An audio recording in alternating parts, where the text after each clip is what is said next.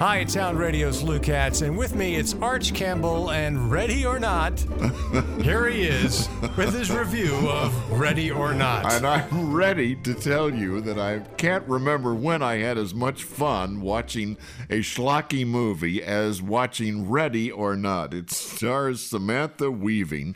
She's a beautiful actress, and she looks kind of like Margot Robbie.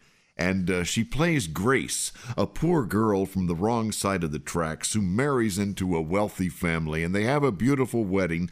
There's just one thing. At midnight, you have to play a game. Why? It's just something we do when someone new joins the family. A game. What game? Hide and seek? Are we really going to play that? She's the one they have to seek, and they're all out to kill her. This is a metaphor for bad in-laws or for the rich versus the poor.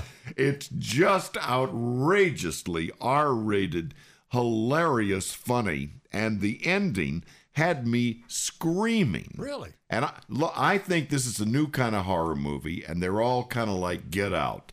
They're horror and they're comedy, and this is a horror comedy.